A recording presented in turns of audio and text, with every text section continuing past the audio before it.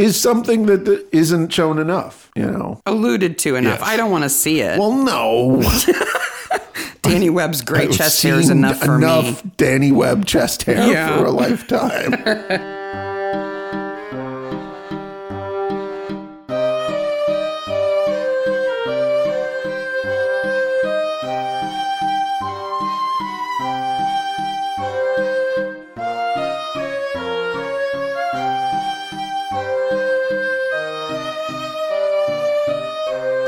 Hello, Mania. Hey, Maniacs. Welcome to Midsummer Maniacs, a recap podcast dedicated to the ITV series Midsummer Murders. Each week, we dig into an episode of the show, including the murders, the mayhem, the loonies, and everything else we love. Ooh, the ghost. Scary ghosties. Not really. No.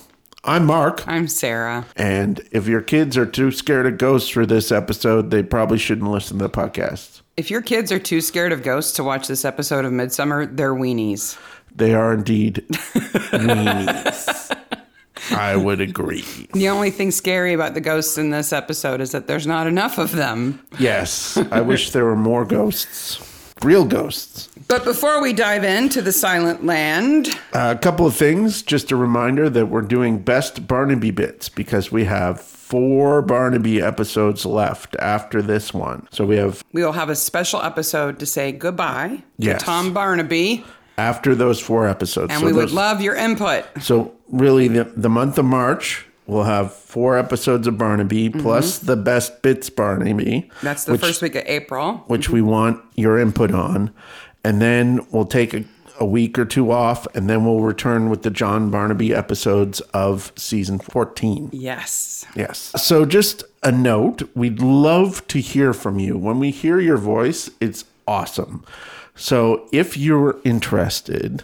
And telling us about your favorite Tom Barnaby moments. And need some instructions about this. What you do is on your phone, the easiest way is to go to your voice recording or voice memo section and record a voice memo or recording by pushing the record button, which is usually red and usually a little white circle.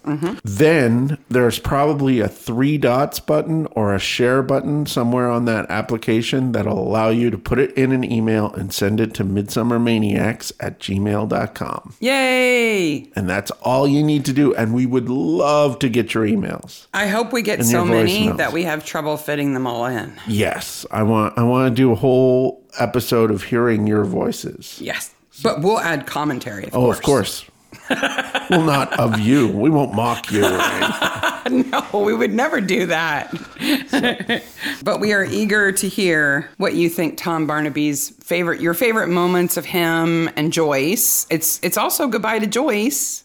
Yes. It is, in fact, goodbye to Joyce, which I realized also today. But nothing to be sad about. No, not sad. We're going to have lots of fun. Second of all, we got some emails from some amazing people. Some maniacs email us. Some maniacs. First of all. We love getting emails from maniacs. We got an email from a woman who says that her name is Sarah Sharp. She goes by another name, which is a character in this episode, if you don't remember. And she sent this email that's so exciting. It's like at 3:30 in the afternoon, and she's like, I'm in this episode. Woohoo! Am I the murderer? Do I get murdered? I'm excited to find out.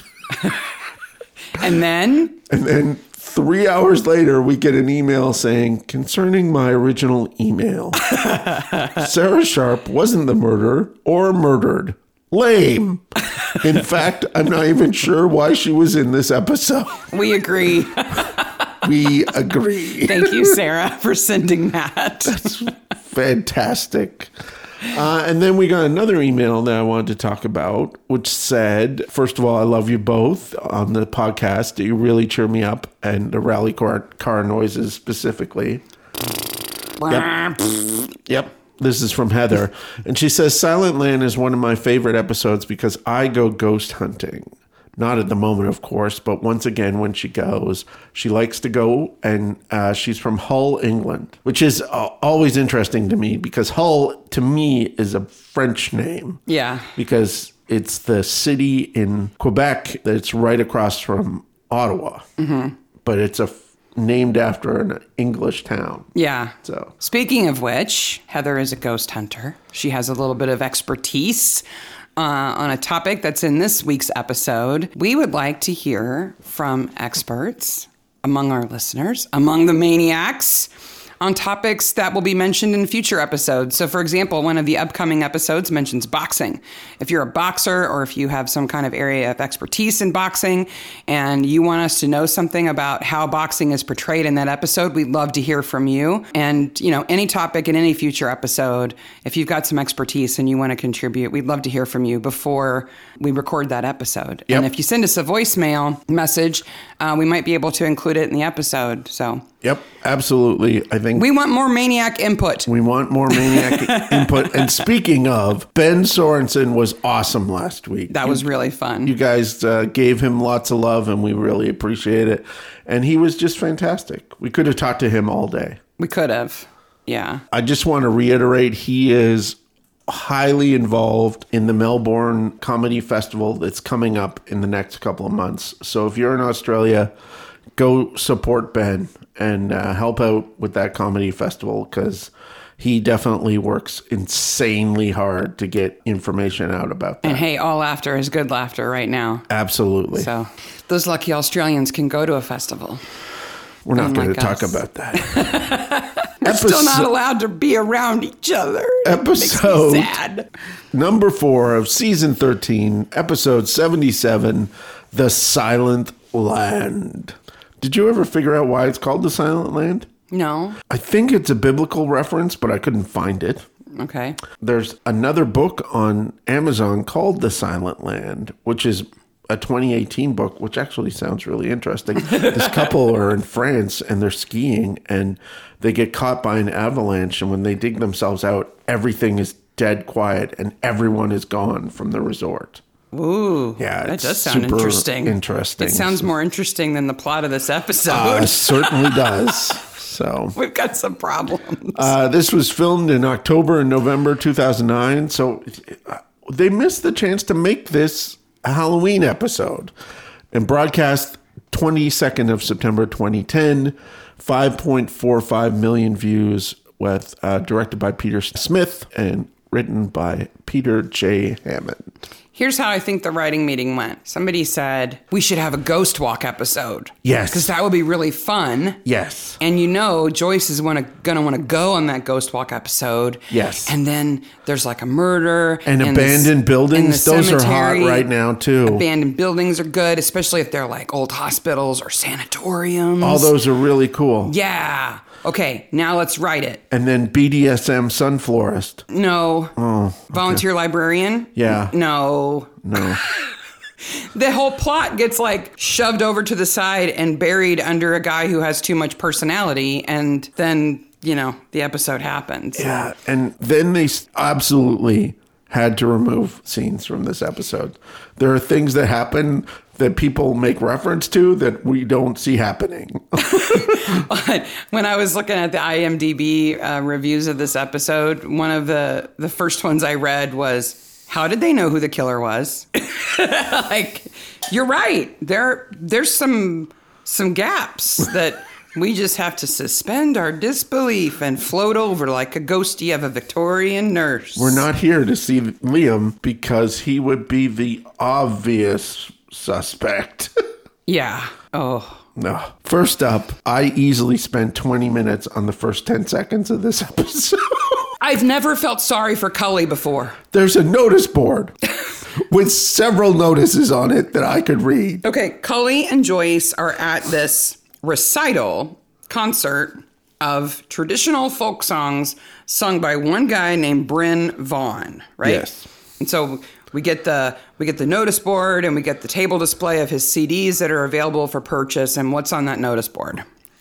Oh no, this is the notice board outside of the place. Oh, okay. There's a car boot sale notice, Spring Market, Lost Dog, Digging Up the Past, the Church Market Bowling Club has a sign. Okay. There's also something about cakes and a concert, which is the concert they go to. So nothing interesting. Is that what you're saying? No. Thank you for telling us all about it then. I looked at all of them. There was nothing interesting Just in there. case. Yep. Also, why is Cully regressed into a 12-year-old girl? Okay, I think I would too. This concert is at least an hour long. I would not have survived it. He's working, man. I know, and I'm glad that people appreciate that music, and he's clearly a talented singer, but it is not for me. Okay, so... And then Joyce does something purely evil. She purchases the CD, and she listens to it on the way home. Poor Cully. That is... Okay. Double evil. I think we need to make clear, especially to our American audience, that folk music in the UK and Europe is a different thing than folk music here. Well, and I think the kind of folk music we refer to here is there as well, but this is older music than that. Much older. Yeah, this is like traditional ballads. Yeah, it's going back to the medieval age. More what's called traditional music here. Well, we just don't have music that old here. For instance, he's singing Drink to Me Only with Thine Eyes, which is a song that has the lyrics that are taken from Ben Jonson, which was first published in 1616, which in America in 1616, there were trees and Native Americans. Yeah. It was quiet and peaceful here then. Yes. Also... going on a ghost walk. And I'm going to get all this out right now. The ghost walk is the best thing that happens to this town, and they all hate it. I know. I mean, March Magna is not a big place. I think we know from this episode, we know everybody who lives there, like all 12 of them or whatever. Clearly, that's all that's there, because if there were more people, they'd be in the pub sometimes. They're not. So that's it. Jeff Bowmaker is bringing people into town, and they're spending money. Mm-hmm. Some of them may stay overnight at the bed and breakfast. Some of them may stay overnight at the inn. They certainly could eat at the inn. If they were smart, they would meet at the inn for a beer, go out for the walk, and end there. And the bishops, Mary and Vic, who own the pub, should appreciate that. They should be all supportive. Now, I'm not condoning Jeff Bowmaker's activities. He is a sleazy guy, okay? Yes. Okay? And I'm also not condoning people like... it's a personal pet peeve of people who take advantage of other people with fake supernatural stuff. Yeah. Like psychics and mediums that prey on people with recently dead relatives, spiritual photography, all that jazz. I hate it all. So he's making fun of all that. I don't think he actually thinks that there's any of that spiritual stuff going on. You don't? That supernatural stuff. You don't think he believes in any of it? No. He strikes me as somebody who would love for it to be true, but kind of knows that it's not. I think so. Other than that, and the fact that he names the Ghost Walk after himself, why does he name the Ghost Walk after himself? He puts his own face on the front of the brochure. That I understand because, of course, it's Danny Webb, who is fantastic. And always over the top in Midsummer. But he calls it the JB Ghost Walk. Like what? Not the March Magna Ghost Walk. No. Like it could be anywhere. I guess. Where was he before? He's staying at the bed and breakfast as if he's new to town and doesn't have any place else to live. He lives there now. Where did he come from? How long has he been there? I don't know. Is he on the run from the police? He has dreams of setting up with Faith. Okay. So we'll get to her. Joyce. Joyce and Cully are driving home, and they go past the old hospital, right? Which is a tuberculosis hospital, right? Which we'll get into. They go past the brick wall that's opposite the cemetery, and Joyce thinks somebody walks in front of the car, making her slam on the brakes and swerve, which runs them into a tree-filled ditch. Okay, the individual in front of their car is Corporal. Mm-hmm. Okay, it is an actual person. Mm-hmm. That is never explained. Who that person is? Like, if it had been Faith coming home from secretly meeting Jeff, easy, simple, put in a scene in which it has that. Yeah. Okay? Second problem here. Okay, Joyce and Cully are in the car crash, okay? Yep. They're going to require some medical attention. At least to be checked out and make sure they're okay. So you have, at the very least, a constable in a car, because that's a crash. They're off the road, and an ambulance. And when Barnaby shows up the next morning, it's like he's never been there. So did he not get out of bed and go see her? I don't think we can examine this too closely, but here's what I think happened. Let's say the concert ended at 10, right? It's a folk traditional music concert. It's not going to go till midnight or anything. No, they're not going to be doing many encores. So let's say it's 10 o'clock. It's raining. It's not raining where the ghost walk is, by the way, but it's raining where they're driving. Exactly. They crash the car. They call for help. Tom comes out along with everybody else, takes them home, saying, there's nothing we can do until the morning when there's light. Okay. Then in the morning, they go back to where the car is to have it towed out and see. And that's when Joyce first tells him she thinks she may have hit somebody. Okay. So Meaning when she got home the night before, she kept her mouth shut. I don't know why she didn't say it then. Okay, but we're going to keep a running tab on this. Otherwise, Joyce was on the side of the road all night. Yep. Which is crazy. This accident happened at 10 p.m. I'll come back to this later. Second of all, was Barnaby nice to her in the middle of the night when he came and got her? Because he's certainly not nice to her in the morning. He's not. He is such a jerk to her. He just lectures her the whole way home. And I think it's because he's worried. It scared him that they got in an accident. So he's being a nag out of concern. I understand. But it's not the right way. I understand him doing that on the night. Yeah. Having that initial reaction. Yeah. But by the morning, he should be over it. No, it's, yeah. Suspension of disbelief. Ooh. It's morning. And Ian Kent is walking his dog. Do you know what his dog's name is? No, but I know it's actually that actor's dog. His name is Echo. Echo. What a silly name for a dog. Echo, Echo, Echo, Echo, The Echo. actor's name is Aidan Gillette, and that's his dog. He used his own dog. I wonder if they had to pay his dog. I don't know. But the lady... Wait, before we move too far, during the ghost walk, there's a woman who kind of hangs back. Yes. And... sees something in the graveyard. No. Before that, before they get to the graveyard, when they're on Chain Alley. Yes. Where Lucy Law was killed. Ooh. The group moves on, and she kind of lingers. And Jeff Bowmaker says, I hope you're insured against death from fright or whatever. Yep. That woman is the librarian from the Costin Library. Yes. She's not identified, but she's the same actress. I assume she's playing that character, just unnamed in this episode. Yes, I would agree. So the sanatorium, the TB hospital, they say closed 60 years ago. So in the 1940s, it closed. Yes. Which would make sense time-wise. So we have four families, really. We have Gerald and Faith. Ian and Faith. Mm-hmm. The Kents. The freelance historians. Yes. Which don't exist. Adam, Jessica, and Liam Peach, the florists. Which couldn't make a living in this town. Right. The Carvers, Alice and John, who are the B&B.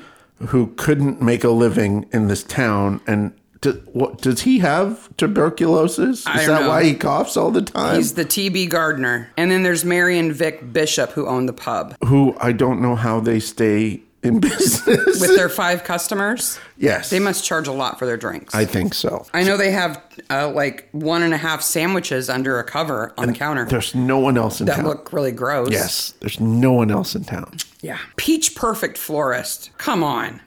What is up with that name? Peach Perfect is a play on Pitch Perfect, yes. which is music. What does that have to do with flowers? I don't know.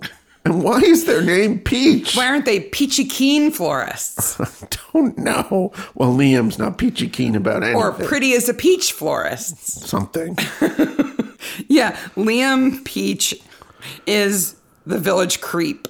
Do you think Liam is the little brother? Yes. Because he's doing prime little brother stuff. Oh, yes. As a little brother, I'm the littlest brother. I know. He As is a doing little sister. some excellent, I'm not doing any work and I'm letting the sister do all the work thing. Yeah. And let me be shocking and inappropriate. That's what they teach us at Little Brother School. Joyce is really upset. She is, and she should be. She is absolutely fine. And then Barnaby, like a horrible person, drops this thing that there's a body in Midsummer Magna and then just leaves. And waits all day. Yes. 10. It is dark outside when he returns and finally tells her. And he's known about the stone that killed Gerald. All day. Well, at least since late afternoon. He could have called her and let her off the hook. He could have called her. Meanwhile, nobody has opened the library. Oh my God. All 3 people who go to the library are upset. Why does this town have a library and it has 12 people in it? It's a room that they call a library. Yes. That is clearly volunteer run. This is not the first time that It employs 2 people. Yes, this is not the first time we've had a library in Midsummer not open on time, right? The episode where the Rainbirds return also has a library that's not opened on time. Yes. And the reason it's not opened on time is that Gerald, whose job it is to open it on a Thursday, it's Thursday, by the way. It's Thursday. It's Gerald's day to open the library. It's Thursday. Where's Gerald? Where is Gerald? Gerald's a jerk and would be yelling at us if we hadn't opened the library. But where is he? Well, he's dead. Echo, Echo, Echo is finding him. I hope he believes in you, Alice. I certainly do. Oh, my God. Jeff if some is so man good. put his hand on mine and said that to me, I don't know if I could not laugh. I would definitely laugh. I would lose it. So What's Jeff- the best thing about necrophilia, Mark? Not that joke. Wow. I'm Liam and I'm creepy. How did that get past ITV censor? Oh, so you can have boobs, but you can't have that tasteless joke? Is that It's just dumb. I don't know why they didn't get a note that said, this is just dumb. Don't do it. It's offensively dumb. And okay, clearly Liam has a penchant for being submissive to women.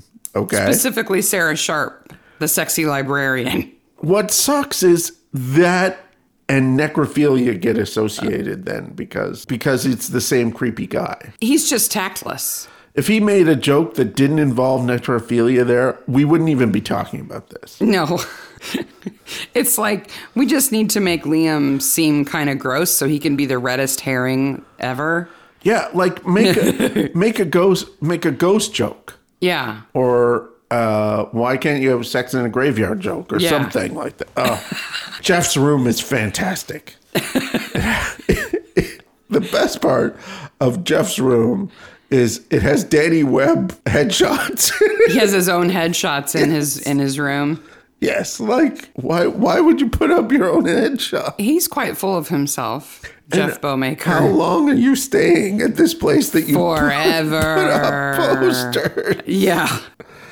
It's a non-smoking room, so he currently starts to smoke and yells at John in the backyard. Let's talk about the graveyard. Okay. Because Gerald is found face down in the only well-tended grave in the graveyard. So I got interested in the difference between graveyards and cemeteries here. Because I was like, is this a graveyard? Is it a cemetery? What do they refer to it as? So by tradition, this is not a rule by any means because it's language and it's abstract and all those things. A graveyard is associated or nearby with a church. Right. Okay. And a cemetery is a location outside of a church. And the reason being is the churches got too full. Yeah. So we've seen lots of graveyards. And I think we've even talked about this before. I think we talked about it on an early episode, the difference between the two. Yeah. What we haven't talked about is that the UK has long had a problem with where to put dead people because it's an island. And there are millions of people on this island. And they're like dying all the time. Right? All the time. And it has a lot of history and a good tradition of protecting historical places. Yes. So this graveyard is a protected historical place. Yes. And it is the burial place of victims of TB from the sanatorium. Which is of historical importance, right? Much to what's his name's chagrin. Like, has he Liam, never heard of social Adam. history? Like, Faith is like doing interesting history work while he's like, Oh, you mean Ian Kent? Yes. Faith's husband. Yeah. So we're not spoiling anything here, of course. I mean, the whole plot is that Adam Peach is mad because his wife couldn't be buried there because Gerald blocked it. which right? he would have known before she died. Yeah, yeah. Like, Nobody's been buried there for a very long time. Yeah. Why would she have been the exception? yeah. So not only is it historical, but a lot of cemeteries and graveyards in the UK are just full. right? I mean, especially when you get around London, you got people buried kind of deep. Spitalfields being Stacked. the most major one in England. So this is an ongoing thing, and it's still true today, that if you live in a place where the cemeteries and graveyards are already full and they've run out, and you have to bury someone in a neighboring authority, you pay, and you pay a lot, like up to 3 times more than for a plot where you live. It's like international students of dead bodies. Yes, because international are out-of-state students pay a lot more tuition than in-state students. Yep. Out-of-state, out-of-authority burials are a lot more expensive than in-authority burials, right? Because your tax dollars have not contributed to the maintenance of that cemetery. Yes. So you got to make up for it. Adam Peach could be irritated because he has to pay so much more for his wife to be buried. Well, he has to go so far, halfway across the county. My gosh, it must be 30 minutes he's got to drive. Maybe. So because this is clearly a reason to kill 2 people. Yeah. Because of this, the UK has some interesting ideas about what to do about dead bodies, right? In a lot of places, like in Rome and in Tokyo, it's common for a body to be dug up after like a year. Yeah. And then they cremate what's left and put it in an urn and put it, it's more compact storage-wise, right? Okay. So you can bury your loved one, but they don't stay in the ground for very long. The UK is kind of off of that. It keeps getting voted down for that to be the policy. It's still done, but it's not the law or anything. So their laws about where you can be buried are a bit more fluid than the ones here, I learned. So because of this overcrowding in cemeteries and graveyards, the UK is a little bit more fluid with their laws. So I learned that it's legal to be buried on your own property if you own it, and the plot where you're going to bury the body is far enough away from a ditch or water source. Oh. So, okay. There also needs to be 30 inches of soil between the surface of the ground and the top of the coffin. 30 inches. That's a lot. Just over 2 feet. He runs a flower shop. He obviously has some grounds. Could have buried her in the backyard. Could have buried her in the backyard. Maybe he rents. Maybe he rents. But I fell into this hole of these people writing articles about where am I going to be able to be buried when I die? Because this is freaking me out. Because I don't know why I did that accent. They're not from Tennessee. They're from the UK. Where will I be buried when I die? I don't know. Anyway, so one of the options that has been proposed recently is this process I'd never heard of called premession. Have you ever heard of premession? No. Okay. This is a brand new thing where they freeze your body to negative 18 C. Okay. Then submerge it in liquid nitrogen at 196 negative C. Okay. But this is not being frozen to be unthawed later. No. You're done. Then they vibrate your body until it shatters. Okay. Then run a very strong magnet over it to extract any metals like teeth, artificial joints, whatever. And then they just recycle you back into the soil. Oh. Sarah goes to open the library. Let's move on. You're looking at me like I'm weird. Okay. Well, Sarah owns the library now because that's how work works. Does she have a job? Because this is a volunteer job, but she's like... No, it's not a volunteer. Who says it's a volunteer job? That was my impression. No, I think she's an employee. Well, she takes 3 hours to pick out what power suit she's going to wear. Yep. And then Which sexy librarian costume should I put on so I can go rearrange the children's books? So then it gets interesting when she takes the stuff off the wall because there's stuff on the wall. Of course there is. Okay. Gerald has his I'm the librarian picture and she replaces it with hers, right? Gerald's also an award-winning librarian. Mm-hmm. He has won a Midsummer Librarian Award. Ooh. Did you see what he won the librarian award for? Now, no. What would you normally think that you would get librarian awards for? Most committed to community programs. Or let's see what else. There could be most helpful, best research. Funds raised. No, he got one for writing. Writing? Yes, he wrote something with faith. Oh. He wrote The Midsummer Medical Response to Tuberculosis, 1855 to 1890, and he received an award because he wrote that with faith. Okay. She does say that he was a fellow like history buff and that he did have some good ideas about what was going on. He also has a customer service excellence award, which everyone said they hated him. How did he get a customer service award? Not by being nominated by the customers of the library, the patrons. And the government standard. Whatever that is. She had her picture right there to go right up. Oh, yeah. Like they swapped them, like the librarian on duty. Yep. Kind of deal. So George is in the graveyard with his pack of blue suits. And at this point, finally, Barnaby tells Jones about Joyce. Yeah. Everyone would know about Joyce before this. It is a small place. There were cops out the night before. The car was outside the graveyard. The other side of the trees that she crashed into is the graveyard. But no one knows, including Jones.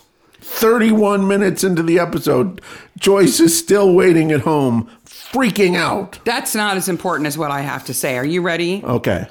I think George purposefully brushes Gerald's hand across his own crotch. I did not see that. Wow. So they find the stone in the bushes, right? And then George makes this big thing about putting the stone back to see that it fits, which he didn't need to do to check that it fits, and it just damages evidence. Don't get me started. We both know that. And then everybody cheers at the end. I know. Yay! But Gerald's arm is where the stone goes, right? Yes. So George kneels down and moves Gerald's hand. And the way he moves his hand, this poor actor playing a dead guy who can't do anything about it, he takes his hand, and I swear to God, brushes it across his own kneeling crotch and then sets it on the other side of his leg. George's crotch, by the way. I'm talking about George's crotch, not Gerald's. I was like, George. You could have just bent his elbow and put his hand next to his head, but instead he swings his arm way out and goes, and then puts the piece of the grave in the hole, and everyone cheers. Huzzah! The murder weapon is found and damaged by cramming it back into that gap. Cheer. Because they've all been fingertip searching for a murder weapon. And they found it, and it fits like a puzzle. Yay! Did you know that the JB Ghost Walk is both highly acclaimed and world-renowned? Whoa. It's world-renowned? This is from the brochure. Jeez. The brochure actually has quite a bit of interesting stuff on it. None of it funny, but they did a good job on that brochure. They obviously copied some existing Ghost Walk brochure. Yeah, speaking of which, if you'd like a more immersive experience, just go on YouTube and Google UK Ghost Walk. There are so many people who run ghost walks all over the UK who have excellent home-produced videos to promote, including one in Oxford. His name is Bill Spector. Okay. Which we'll put in the show notes. Bill Spector in Oxford. If you live near Oxford or going to Oxford, when the plague is over, you should go up. Because, wow, his promo video, I watched it twice. It was excellent. That good. Yep. I had to see it again. He does some good jobs. There's also a really good ghost walk in Pluckley in Kent. Okay. Which the Guinness Book of World Records named the most haunted village in the UK.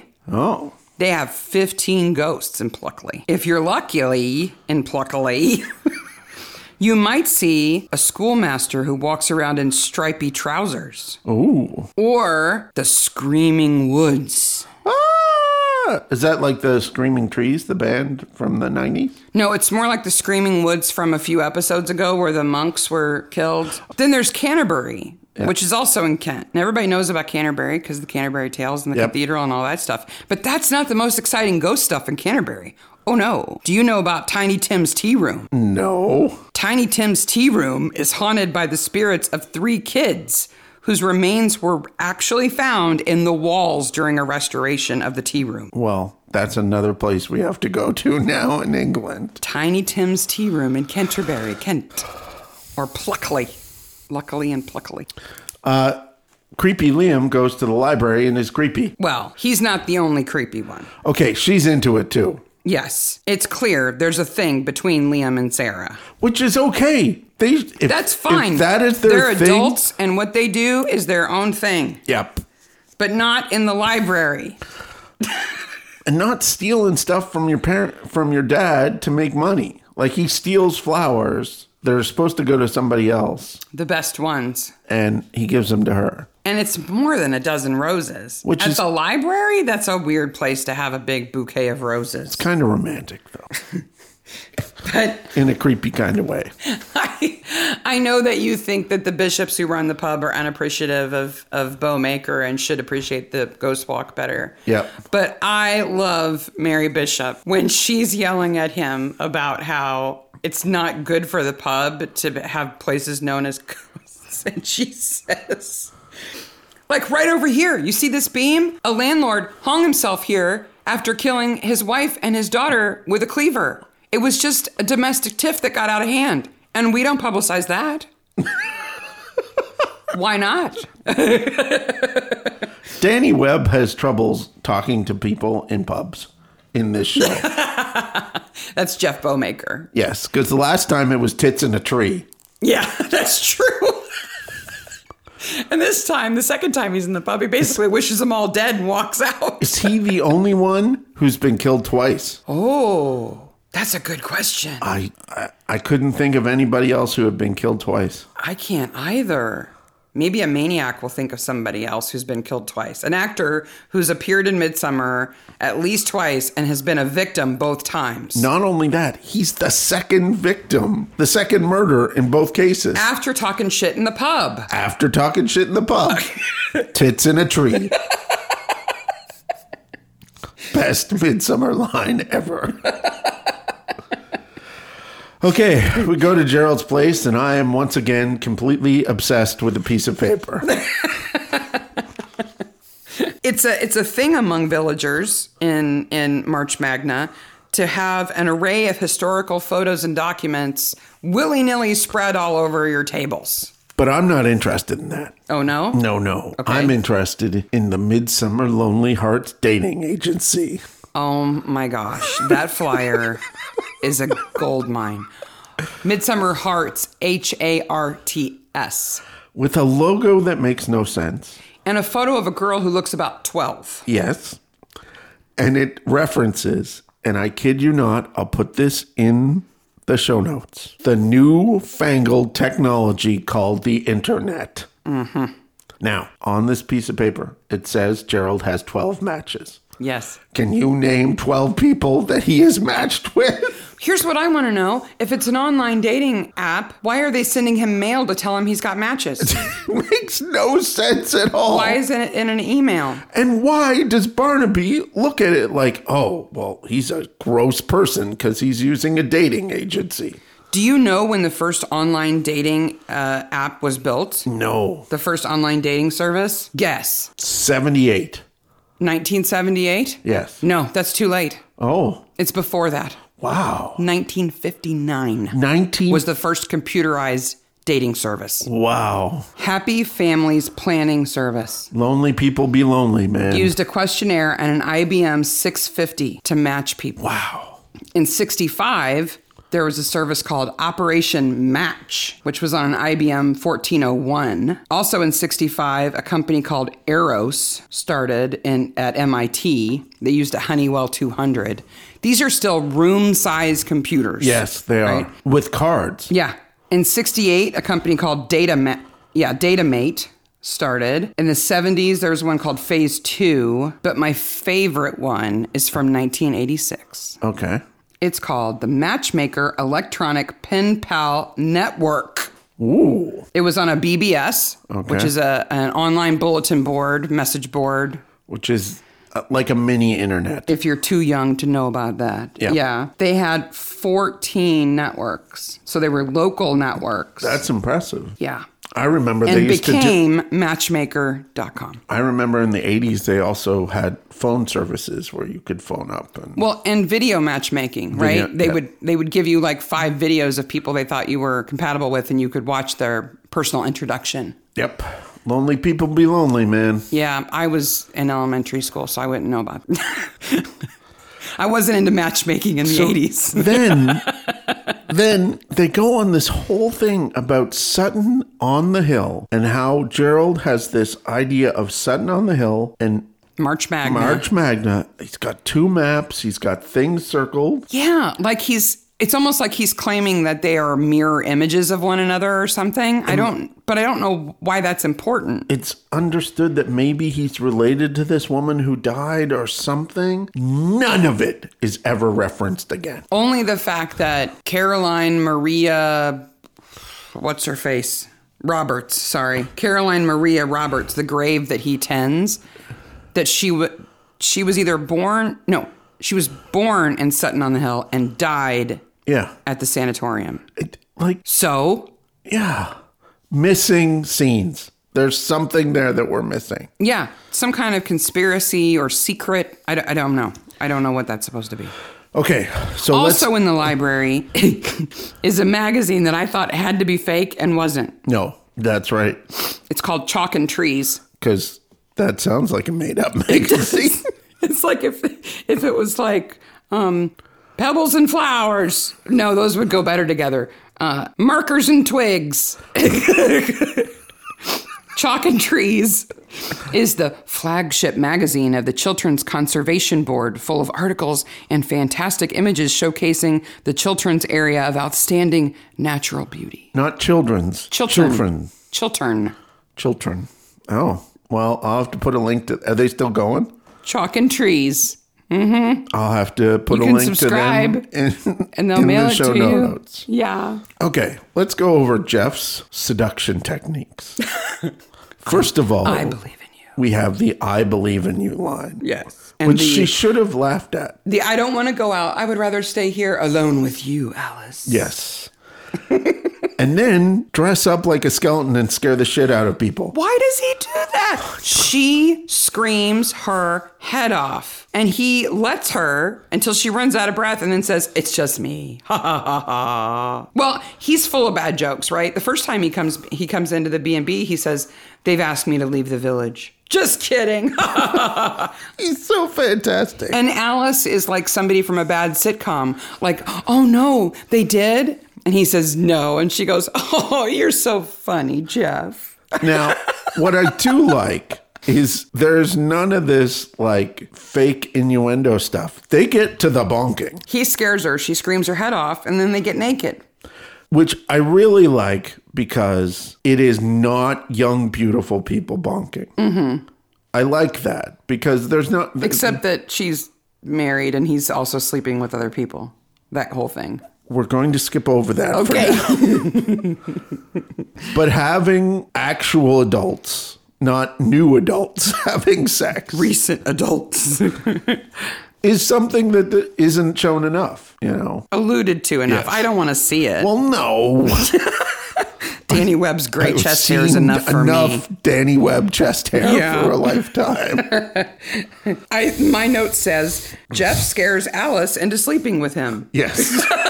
That is seduction technique number 3. So number 1 is, I appreciate you. Number 2 is, I'm not going anywhere. I'd rather be alone with you. And number 3 is, boo, let's have sex. Barnaby and Jones go to the hospital. Mm-hmm. This is a giant building. Yeah, okay. It is. It has gates on it that are clearly says stay out. Did you see what one of the other signs says on it? Mm-mm. Asbestos, stay out. So all these people are going to get asbestos poisoning. Okay, never mind that. Okay, so he wants to go look at the hospital to see why it's involved in this. Yeah. That's tentative at best. Because Gerald and Faith both have all these photos of it and everything else, and the graveyard is attached to it. Why do they not have a bunch of constables with them? I don't know. Okay.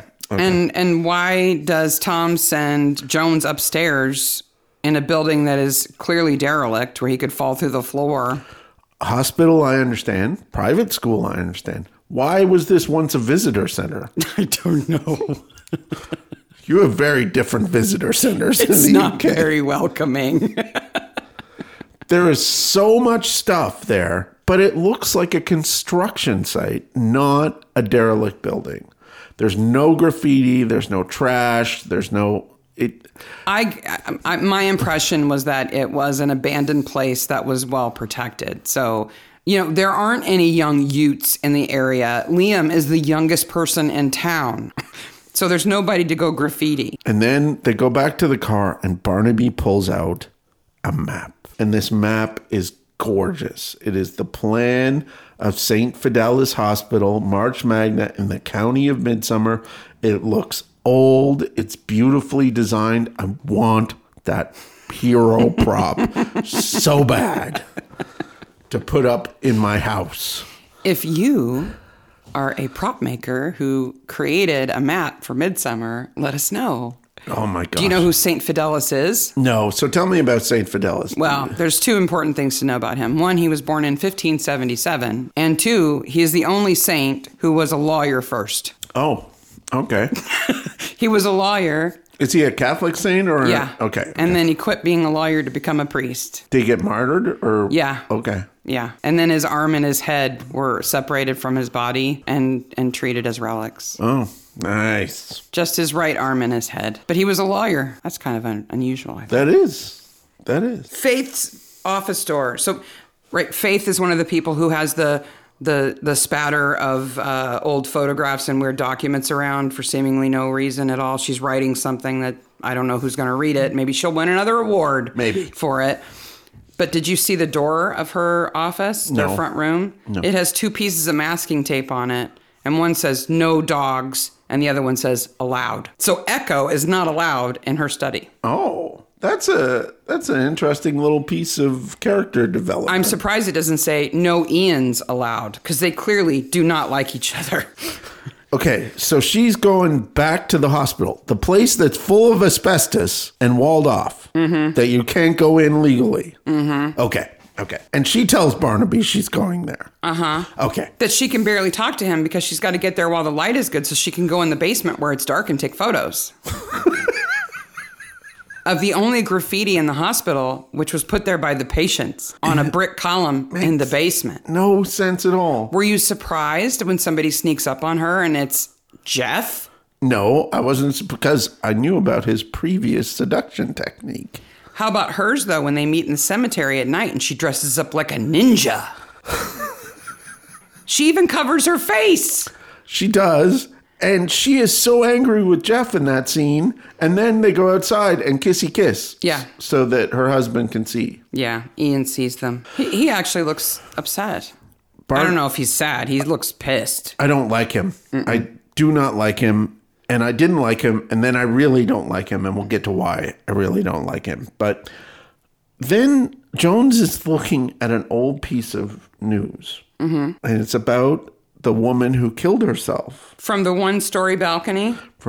She fell 10 feet and died. She fell, let's say 15. You're being nice. If she jumped up first, she had a little trampoline up there, boing, boing, and jumped up and then down, maybe. I'm a little confused, though. Mm-hmm. Because the title of the article is, and I double-checked this, Young Lady's Suicide. So you would think that was LADY''S.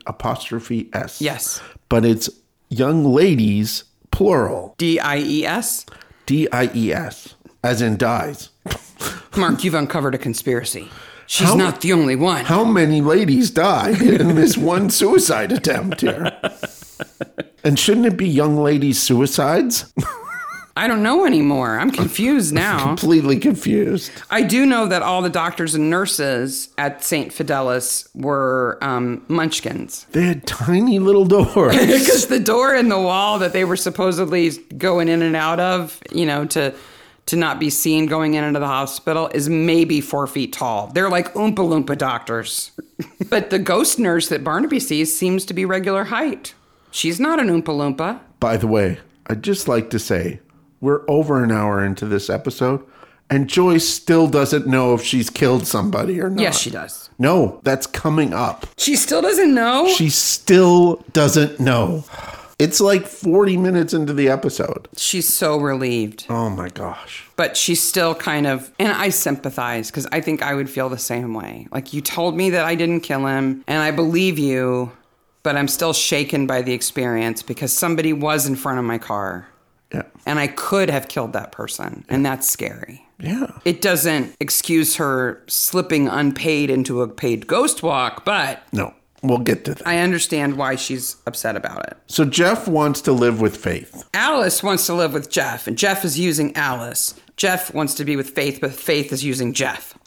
Because she says, she says something really quietly, really fast. Did you hear what she said after he says he wants to be with her? Faith? Yeah. She goes, I'm Faith. First of all, she's referring to herself in the third person, which makes me dislike her immediately.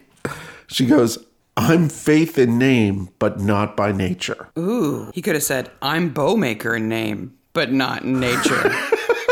I've never made a bow in my whole life.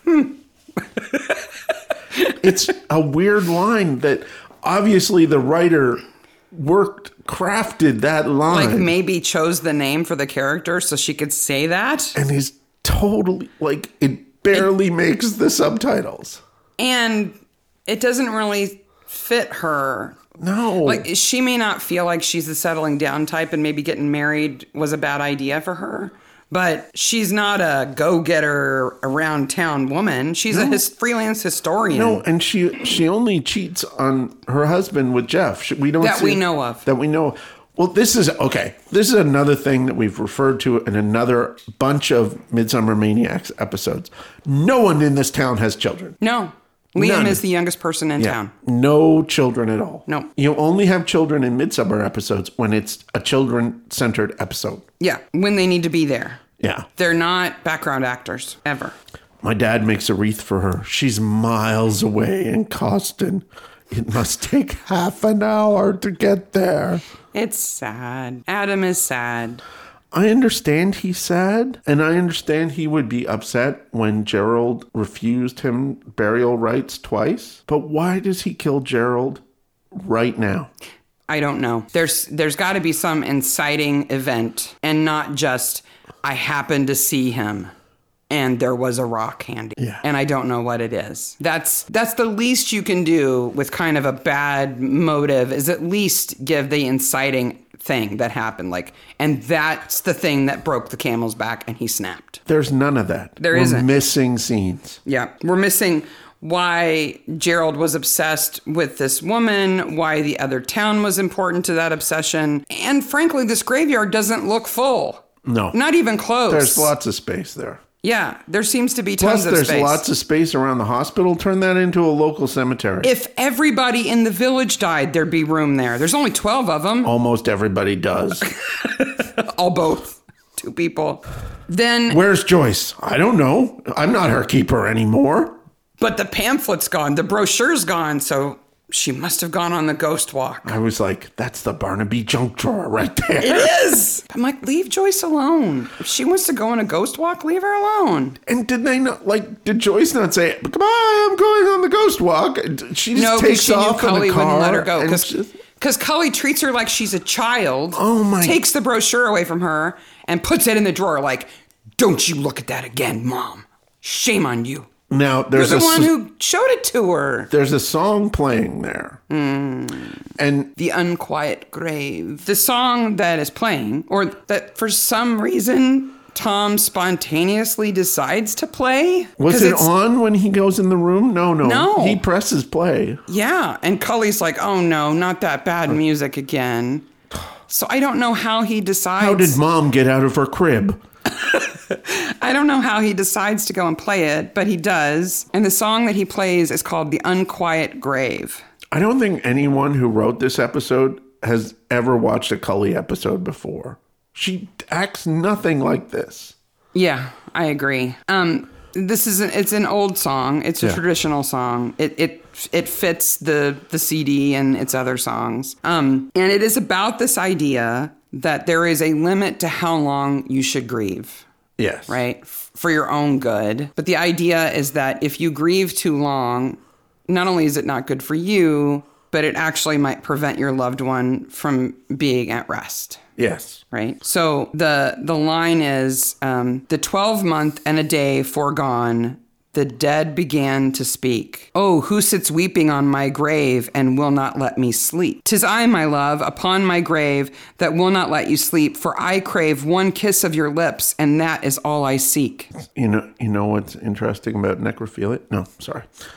You crave one kiss of my cold lips, but I am 1 year gone. If you have one kiss of my lips, your time will not be long. Oh. If you kiss a corpse, it might make you sick. It might make you sick. It might. You get the TB. But so I found this great site that has a history of this song amongst lots of other traditional songs. And it gives a timeline, and we'll put a link to it, but it gives a timeline of recordings of this song and the commentary provided to give it context. And so on an album from 1959 that it was included on, the historian who wrote the line notes says that at the time that the song was written, if a girl was engaged to a man, she was pledged to him even if he died. I mean, they may as well have been married, right? Being engaged was done, right? And she was bound to follow him to the spirit world, so she was doomed to die too, unless she solved certain riddles. Oh. Like, or performed seemingly impossible tasks, like fetching water from a desert, blood from a stone, or milk from the breast of a virgin. That's weird. So you get engaged, he dies, and now you're going to die unless you can do something impossible to free yourself. Another of the albums that it was included on, the line notes from 1971, said that there are other versions of these lyrics in which the dead person threatens to tear the living one to pieces. Well, that's the Giorgio Romero version. Yeah. That's the Night of the Living Dead version of this song. Yeah. It's a little bit more modern. But if absolute fidelity can't be sworn to. So if you're engaged and he dies and you get remarried or fall in love again, he may rise from the grave and tear you to pieces. Jeff goes out on the second of the ghost walks and is wearing a fantastic coat. He gets barred for life from. He kind of asks for it. Again. He's burning bridges in the pub. This actor shows up, burns bridges in the pub, gets killed, and it's done. He's basically, out. Yes. Tell me about his coat, because both of the coats that he wears, his regular black jacket, the blazer one, I like that one. That's a nice coat. But the one he wears out as his costume for the ghost walks is called a Victorian greatcoat or an Inverness coat, which is gorgeous. So it has a little cape on top that's like a second layer, and it has a collar that kind of pops and buttons down the front. He has a great lantern. A lantern, yeah. It's called an Inverness coat, and the cape is usually detachable. Okay. So it's a layer to help rain fall off of you and away from you instead of soaking in. If you go to historicalemporium.com, you can buy one for $100. Or only like $100? Yeah. I mean, it's not wool. Oh, okay. But it looks pretty good. Because his I was surprised. His is wool. Yeah, his is nice. super nice. His came from the costume department. Yeah. But yeah, historicalemporium.com. I was like, where can I buy Inverness coat? Okay. Oh. So I have a question. Is it a smart plan to plan a business outing where you do tours at an establishment that is both illegal and full of asbestos? And probably not safe. Yes. And you have mentioned that it's illegal. You've actually said those words. Yes. Okay. Is it also a bad idea to then tell the cops you're going to do it? I just think he doesn't think anybody's really going to care. Okay. The cops should have like tons of it's just. And then Barnaby drives up to it right at the end. Did you notice that? I'm like, how does he drive up to it? He drove right through those gates. He did. Boom. Okay, now here's another flaw in this episode that I can't explain. No. Liam and Sarah get all dressed up in their ninja gear and go to the hospital like they've got some kind of plan. But we have no idea what that plan is or why they're doing it. They say they need to liven up the ghost walk, which is what? Why? So they're going there to play a trick on Jeff Bowmaker to be like, woo. Also, I'm going to say this. Why? The previous scene with Liam and Sarah. First of all. When she's in the tub? Yeah. Like, okay, you see Liam and Sarah at the library and they're kind of flirting and stuff. He's at her house at night and she's naked. Okay? Yeah, they're a thing. They're a thing. Yeah. Okay. And they're drinking wine. Mm-hmm. Okay. She is, anyway. Do you know of any human who would get out of a bath, get all dressed up in your ninja gear, and then go to... No, to me, that's like a winding down thing, not a, before we go scare people in the old TB asbestos hospital, let me take a nice relaxing bubble bath. It makes no sense. There are scenes missing. Or out of order, maybe. Something. So my impression is that they've decided to go play a trick on Jeff. Why? I don't know. But they're going to spice it up. They've got some cheesecloth. She's going to go, ooh. And at this point, I actually like Liam and Sarah because they're doing their thing. Yeah, they're not hurting anybody. They're not hurting. But then they go to the hospital. And I'm like, why are they doing?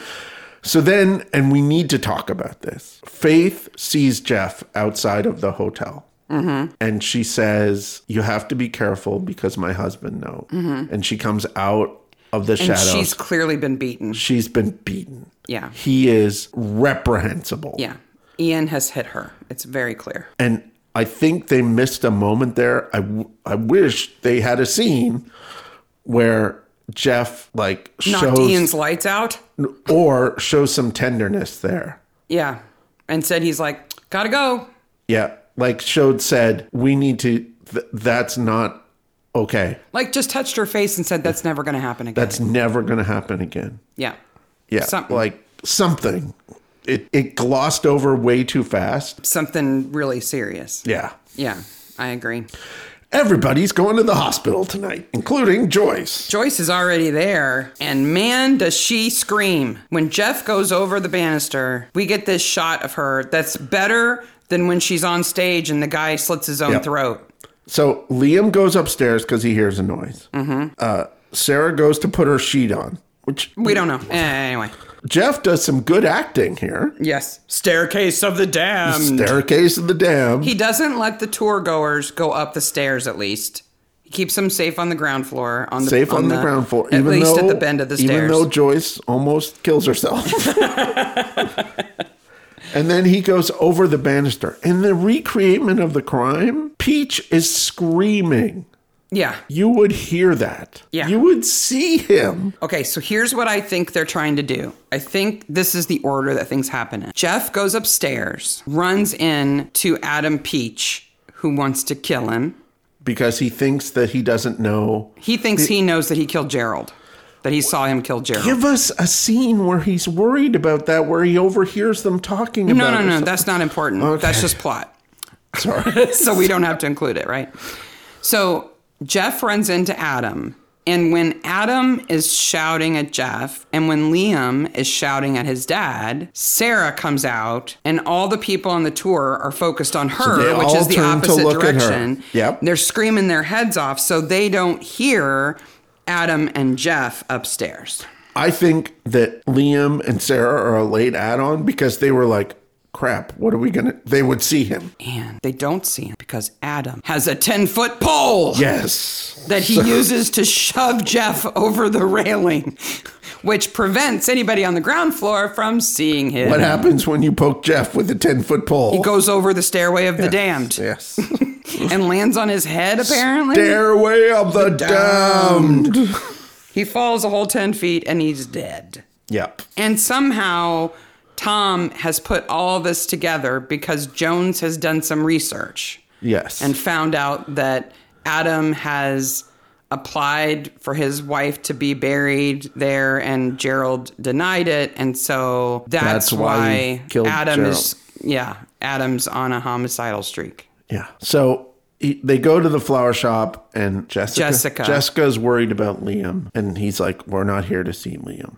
How do they know? Jones did some research. Okay. He found it in the microfiche. So then the magical microfiche and the 10-foot pole. That explains everything. They go and talk to... Liam's not there because he's at the hospital. No. He's hiding. She says he's hiding. Yeah, but he's not. He's not there. He's at the hospital with Sarah. And her dad just gives it all up right away. Mm-hmm. Why? Because he's got the 10-foot pole in his hand when they catch him. Did he carry it home? Did he put it in the back of the car? Or No, he found it. Okay. Right? Maybe it's a scaffolding pole. You said it was a construction spot. Yeah. Well, and Liam is standing right there going, my dad just shoved him with a pole. Yeah. He did it. I saw him. Dad, why did you do that? He did it. My dad's a killer. He did it. Yeah. Now, how Tom knows that before he gets there, I can only chalk up to Jones's research. This episode was written by men. And the reason why we know this episode is written by men is because after spending the entire episode being gaslit, Joyce apologizes. Poor Joyce. I'm just like, you have nothing to apologize for. But then Tom actually sees a ghost. Okay, So maybe Joyce was right all John along. Barnaby sees an incorporeal thing, Yeah, a transparent Victorian nurse. which we've in every other episode of this show, Ghosts are not real. nothing supernatural is real. Nope. And Barnaby has been specific that he does not believe in supernatural. Maybe he's hallucinating from stuff that he inhaled at the old hospital. That's the only thing I can think He's of. got asbestos poisoning. So then he lies to Joyce. It would be upsetting to her if he said, I saw a ghost, right? She doesn't need that. Who is the woman that Joyce almost hits? Because it's not the same thing. I don't think it's necessarily a woman. It's a person in a cloak. And I think we're supposed to believe that it was Adam Peach coming back from the cemetery after killing Gerald. Which is why nobody ever comes forward and says, I'm the one who crossed the road. I'm sorry. Maybe. The missing scenes. It's either Gerald going to the cemetery or Adam coming back. Yeah. That's what it is. Yeah. Does it work? No. No. But that's all we got. No. The lesson is, if you want to shove somebody over a banister and you don't want anybody to see you do it, bring a pole. Use a 10-foot pole. Bring a pole. Okay. Best corpse. Nice corpse. Gerald or Jeff? Okay. So I love the actor, Danny Webb? Danny Webb. Yes. He's fantastic. But he's a kind of boring dead body here. Yeah. He's kind of fresh to be interesting. But Gerald has a mouthful of dirt. And he has to touch George's crotch and Yes. can't do anything about it. Yep. Which means Gerald is our winner. Yep. Gerald gets best corpse. After the credits, Liam is broken. His father killed a man in front of him. Can you imagine how upsetting that would be for you? that would be upsetting, but I think he and Jessica seem close, even though he's creepy sometimes. And I think he and Sarah are okay. I hope he finds happiness. I think with he'll Sarah. get over it. I'm going that Faith and her husband are break up. Yes. I'm hoping she tells Barnaby that he hit her and Presses charges. Presses charges. That would be nice. Yes. Jessica is also not right, but at least she has work to fall back on. She runs the flower shop. Yeah, she'll keep the peach perfect flowers going. I have to think that Alice and John also break up. I don't think so. They probably Makeup. They probably should. Haircut? They probably should, but I think they're the kind of people who will fall back into old patterns. Well, he's got the TB. Did you? Okay, so TB is portrayed as this old-timey disease in this episode. People still die of TB. In 2018, there were more than 10 million active cases of TB, and over 1.5 million people died worldwide because of TB. In 2018. In 1 year? Yeah. Wow, that's horrible. It's a bacterial infection. Especially since it can be treated. Yep. I don't think you can be completely cured of it. No, but there's a vaccine and stuff. Plus, when you're treated for it, the damage that it does is long lasting. Yeah, They can't cure that. horrible, horrible pictures of lungs. Yeah, I'm not Googling that stuff. No, it's bad. The Bishops are going to keep the pub Okay, and all 5 customers here is my comment on that. This town goes to ruin. because Jeff was holding it together. Who else was? At least he was bringing new people in. What was going on there before Jeff showed up? I don't know. Horrible movies. This movie is terrible. Ha, I bet Mark's seen it. This episode should have been a ghosty episode. Should have been a Halloween episode. It was on in the fall. It was filmed in the fall. It could have been creepy. could have been fun, creepy. But it wasn't. No. Luckily, 2 of the actors who are in this episode were in creepy movies. Okay. I have 2 Okay. horrible movies I bet you've seen. Okay. Though I'm betting against it. Okay. 1987. 87? Yep. Okay. Susie Aitchison, who plays Alice Carver in this episode, is in this movie. Okay. And she plays a ghost in this movie, too. Oh. The tagline on the front of the VHS is, "Should old acquaintances be forgot or just brutally murdered?" Oh. A group of friends find themselves stranded on an island with nothing but an old hotel, which seems to be stuck at New Year's in 1959, even though it's the middle of summer. A review. A distinctly original hybrid of slasher, supernatural, horror, and near surrealism, elevated by impressively executed and fittingly violent death sequences, along with one of the most absurd and jaw-dropping final twists present in any 80s horror film. Wow. Why have I not seen this movie? You haven't seen this? I don't think so. It's called Bloody New Year. Bloody New Year. So in the 80s, spawned by Bloody Valentine, there were kind of a whole bunch of, actually Black Christmas was the first one. Yeah. And that's a 70s movie. These holiday-related murder movies. And Friday the 13th fits in here, too, right? Well, and I think there may be a reason why you've never seen this one. Okay. You may have felt like you'd heard of it, but maybe you'd never seen it. Why did I not? I don't think that it was released in cinemas. Oh, okay. So I got to apologize. But the reason why it wasn't is so interesting that I had to keep it on my list. Okay. So the re-release of it was put out by a company called Vinegar Syndrome. Okay. And at first I thought this whole thing was a ploy. But it turns out this is true. Okay. And here's what's true about this movie, Bloody New Year. Okay. We'll link to the Wikipedia page for this. Yes. Because it'll have some information about this. So the version of it that was released was sourced from a 35 millimeter print that was the only surviving version of the movie. And it was stored poorly, and it was damaged, torn frames, acid chemical staining, frame warping, all this kind of stuff. And this company called Vinegar Syndrome restored it and released it in 85. Wow. When was it originally? 87, sorry. When was it originally shot? Just a few years before that. So in the film industry, particularly in the 70s and 80s, film stock and film cameras went down hugely in price. Yeah. And because of that, there were so many more movies made during that time period because people could make them. This was really the birth of independent film. Yeah. And because of... This was directed by the same guy who directed Suspiria. Oh, okay. It's not a little independent movie made by 5 friends on an island. Why have I not seen this movie? Okay, put it on your list. But there was such a glut of movies then that were not saved. Yeah.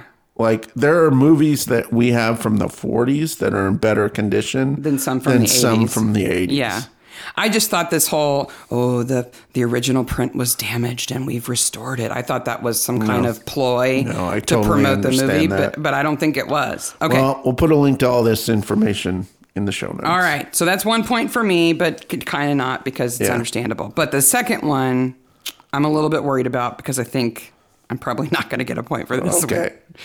So Christina Cole, who plays Sarah Sharp, Yep. stars in this movie. Okay. From 2009. Yep. She's the co-star. Yes. 6 documentary filmmakers who attempt to survive their visit to a Philippine island to shoot a survival special when they discover that the shape-shifting, bloodthirsty Aswang, a creature of Philippine folklore, inhabits the island. Yeah, I've seen that. I don't know what it's called, but I've definitely seen it. Do you remember who stars in it? I'll give you a point. A guy from 90210? No. Okay. Billy Zane. Billy Zane, that's right.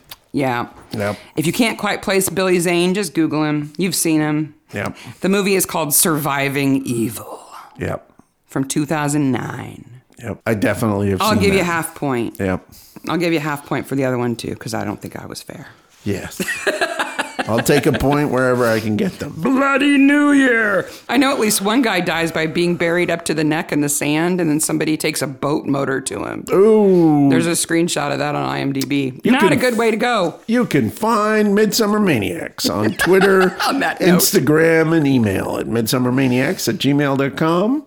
We also post on Facebook groups and for Midsummer and Acorn, which you can also send us audio that way and information that way. And the subreddit, which again has been busy this week. Yeah. Where you also find other maniacs. So please don't forget, we want your best Tom Barnaby bits. Sign it, send it, best Barnaby bits. midsummermaniacs@gmail.com. Yep. Send them along. We cannot wait to hear them. We are not hard to get a hold of. We've only got a few weeks to prepare this, so send them in. If you're listening on YouTube, like and subscribe to the YouTube channel and hit the bell for information about when we post again.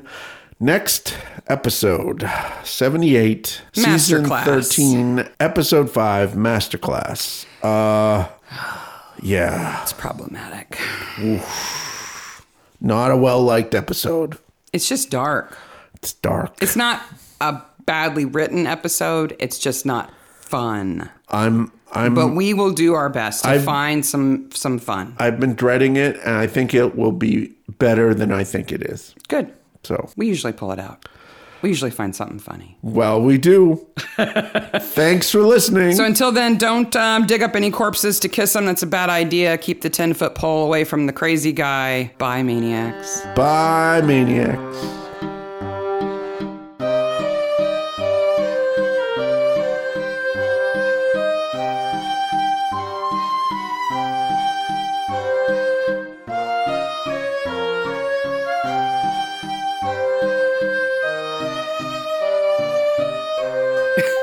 See, It's the whole freezing, vibrating until you shatter thing that kind of weirds me out. see, I'm okay with that, especially if I got to choose the frequency that I shatter at. And second of all, though, I don't want them to recycle me. I want put me in the freezer. I'll be cold forever then. It'll be awesome. No, you'd be like a Mark smoothie if you ever thawed. That would be gross. The power goes out and you're a Mark smoothie. That's not cool.